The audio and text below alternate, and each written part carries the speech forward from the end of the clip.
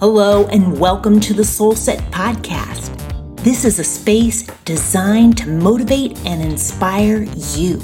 So please take a moment and pull back from the craziness in life and focus on you. Because when you do, my friend, you will be a force to reckon with. I'm Sherry Belmar, your host, and thank you for joining me.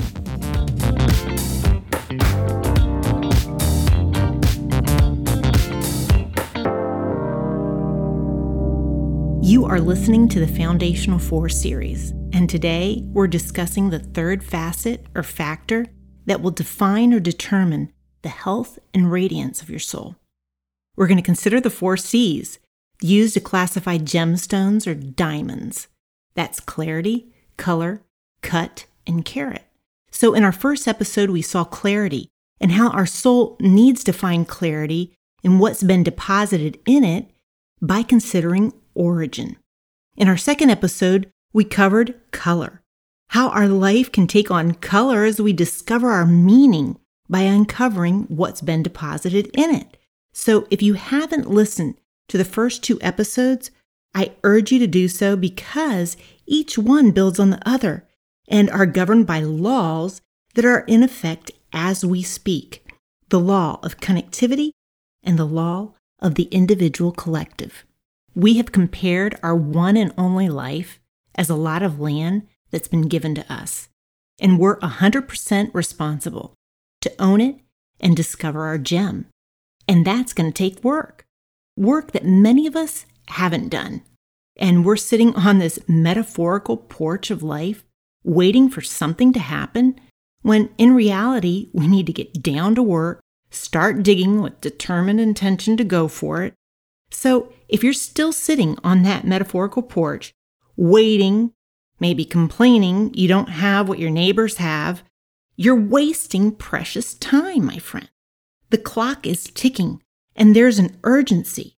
You need to take ownership of your life and stop making excuses because no one's going to do your work.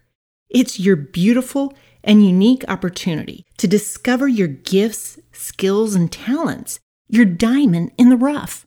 And all that said, our next C is the cut. Once you discover your gift, your talent, your diamond in the rough, that takes work. But now is when you really need to get down to business. You know, a cemetery is one of the saddest things. All the buried could-haves, should-haves, to never be developed. If you're alive and breathing, I'm here to tell you there is a reason. You must discover it. And then you must go on to develop it because this is where the true value accrues, not in your diamond in the rough. I mean, really, if the truth is going to be told, and I don't mean to burst your bubble, but 80% of diamonds that are mined aren't even suitable for the gemstone industry. The quality of your cut is crucial to the final beauty and value and the radiance of your diamond. So the higher your cut grade, the brighter your diamond. The cut and polish are all about how well your diamond's facets interact with light. And you're going to need some precise artistry and workmanship to fashion your stone. And there's a time-consuming preliminary analysis of the rough stone. And it can last for years. So be patient. The cutter studies which flaws are to be removed and which ones are to be kept. And last but not least, it's estimated that the cut will reduce the stone to 50% of its original weight. That means half of it has to go. Ouch! There is a price to pay. And if you want your soul to be radiant and healthy, there are some things, sister, that have to go. The cutting, once it's decided, is responsible and quick. But the polishing is time-consuming. So even though we're talking about a painful and time-consuming process, I'm happy to tell you that in this developmental stage, you have a secret weapon. and it's going to shorten the waiting time considerably.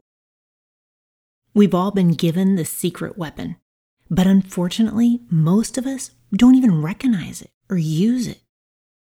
A brilliant and radiant diamond is rare, and you, my friend, can be one of those beautiful, rare gifts. You have everything you need. You have what it takes. So take ownership of your deposit. Be intent on discovering it. And you'll need to submit yourself to the cutting, to that developmental stage. Do you want to know what your secret weapon is? It's morality. It's what I would call the law of conscience. See, no matter our race, culture, or background, we all have that voice we call conscience. I remember as a kid, the first time I saw this symbolized would be Tom and Jerry, where they're deciding what they should do. And there's a little angel telling them to do the good thing. And then there's the bad little devil that's telling them to do the ornery thing.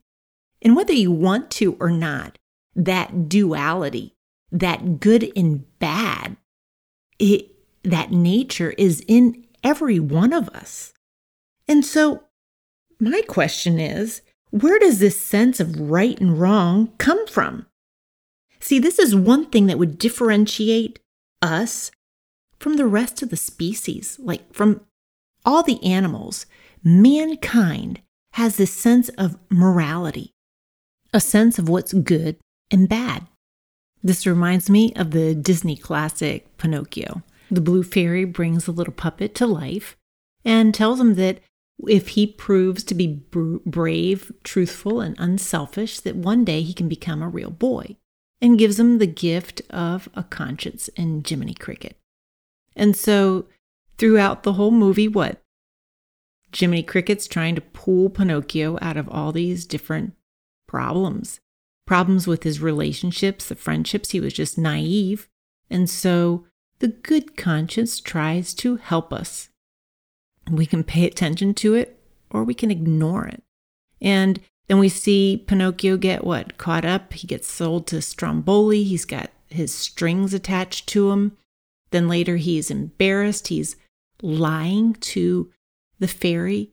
And on the story goes until they go to Pleasure Island. And there the kids are being turned into donkeys. And throughout the whole movie, this whole story, it just goes depicting what our life is like with our conscience. Jiminy Cricket is constantly a killjoy, right? There they are with the cigars, and one of the friends is making fun of Pinocchio there at the pool table, and then he starts making sounds like a donkey, right? And Jiminy Cricket is just constantly trying to pull him from there.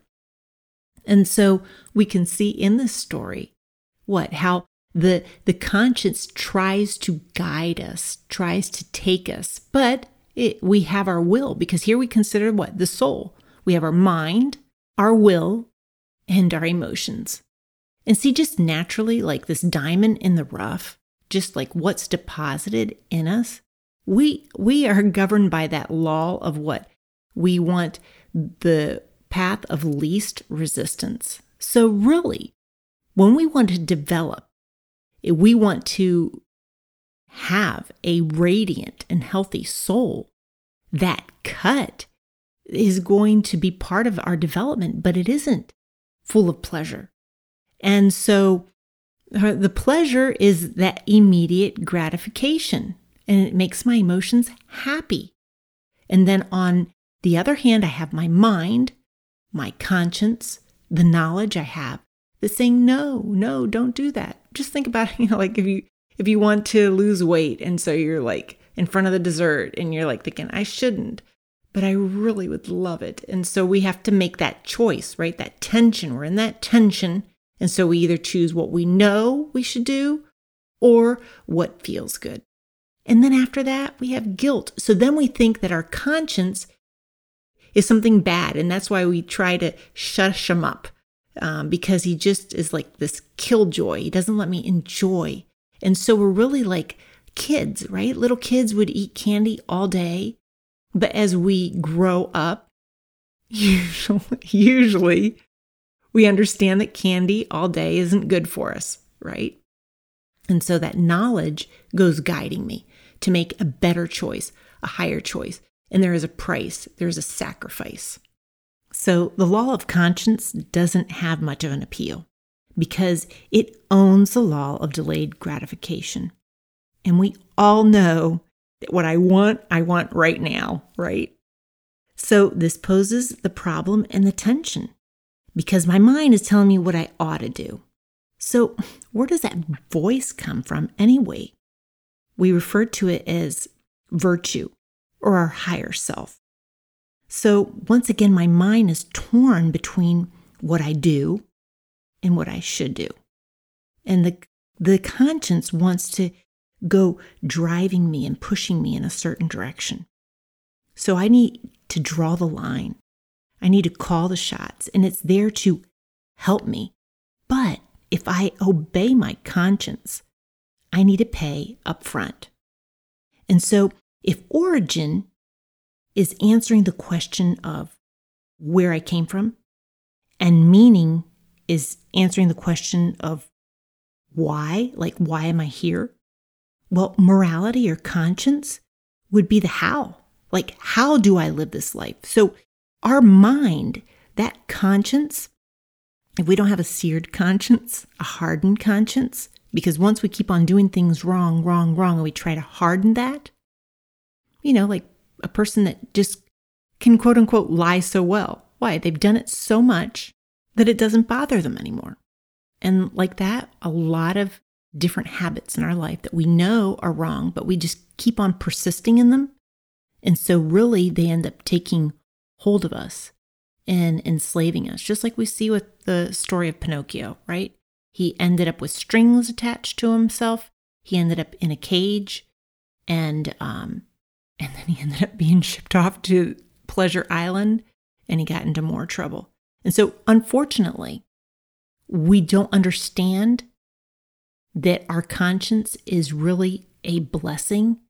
It's not a curse, and it really is a guide to help us on our way.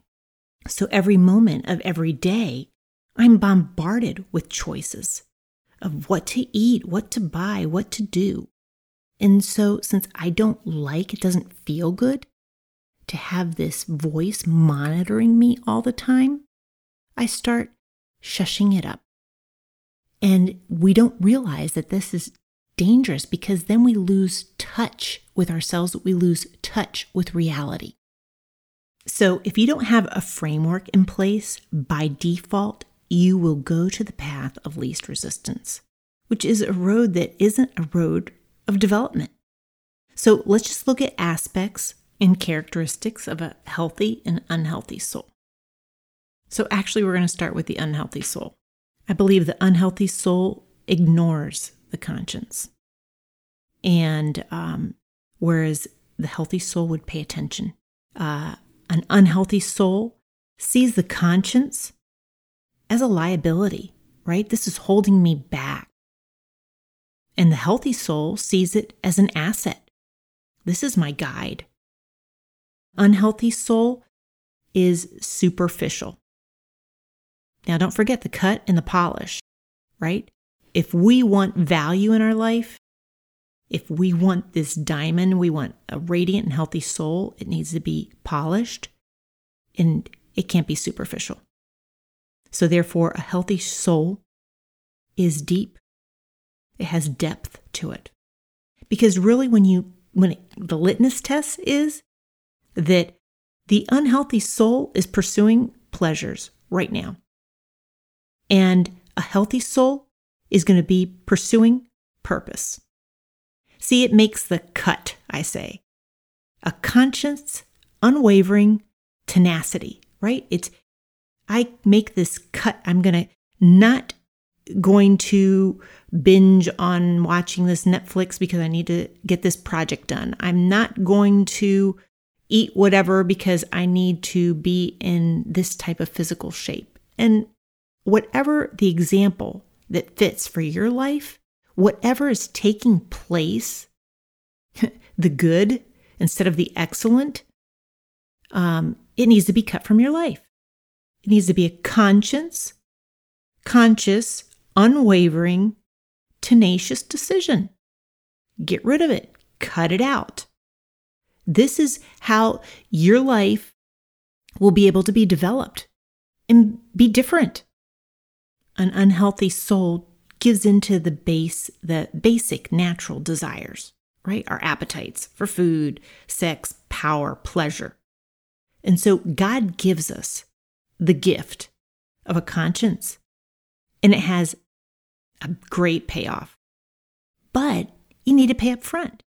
Just think of the athletes, the pros. I mean, they are making a lot of sacrifices because the people that are out there making a difference, it isn't because they're just sitting on their couches. They work at it. They make a sacrifice. And so to think that you don't have to pay a price, actually, I think is not using your mind to the fullest extent you can use it, because you just need to realize that things will need to be cut from your life. Another thing you see from these athletes, like the Olympic athletes or the pros, is that to develop, and this is what we're talking about, they subject themselves to what? The teacher, the coach, the tutor, the mentor, right? They understand that they need these people to take them to the next level because they can't get there on their own. I think of Karate Kid, right? You need a teacher, a mentor, someone that has skilled knowledge, tools, and experience so that they can help you develop this diamond in the rough. So to become a brilliant masterpiece, it's going to take work. If you want a radiant and healthy soul, your secret weapon of conscience, morality, needs to be honed, developed. You need to lean into it, and it will guide you to a higher way, higher ground. In this way, you can deliver that magnificent return of light. This week, I want you to take a look at your life, take inventory, and consider what needs to be cut, what needs to go. Pick up your phone. Go over your contact list. Are there people that you just need to delete? Hit that delete button and start looking for different people to hang around. Maybe you can start with something simple. Clean out your closet, right? That will give you a little bit of momentum. Get out, take out all those things that you're not using. Make room for your Christmas gifts. Take time to define one bad habit. Whether it's overeating, spending too much time on something that you enjoy, but it's just too much time. Sit back and define, evaluate. Choose one thing. You say, hey, I need to cut back on this. I want you to listen to your conscience because it is your weapon. And if you learn to hone it, you will be able to see those cuts, to be able to develop this beautiful work of art that your life is. So I want to hear from you there on Cheery Together. You can leave comments and on social media, but please go listen to the last episode. And we're going to cover the last facet for the healthy, radiant soul you desire. Don't miss it. Thank you for joining me today. I want to invite you to come over and let's connect at SherryTogether.com. Till next time, this is Sherry Belmar signing off. Have a fabulous day.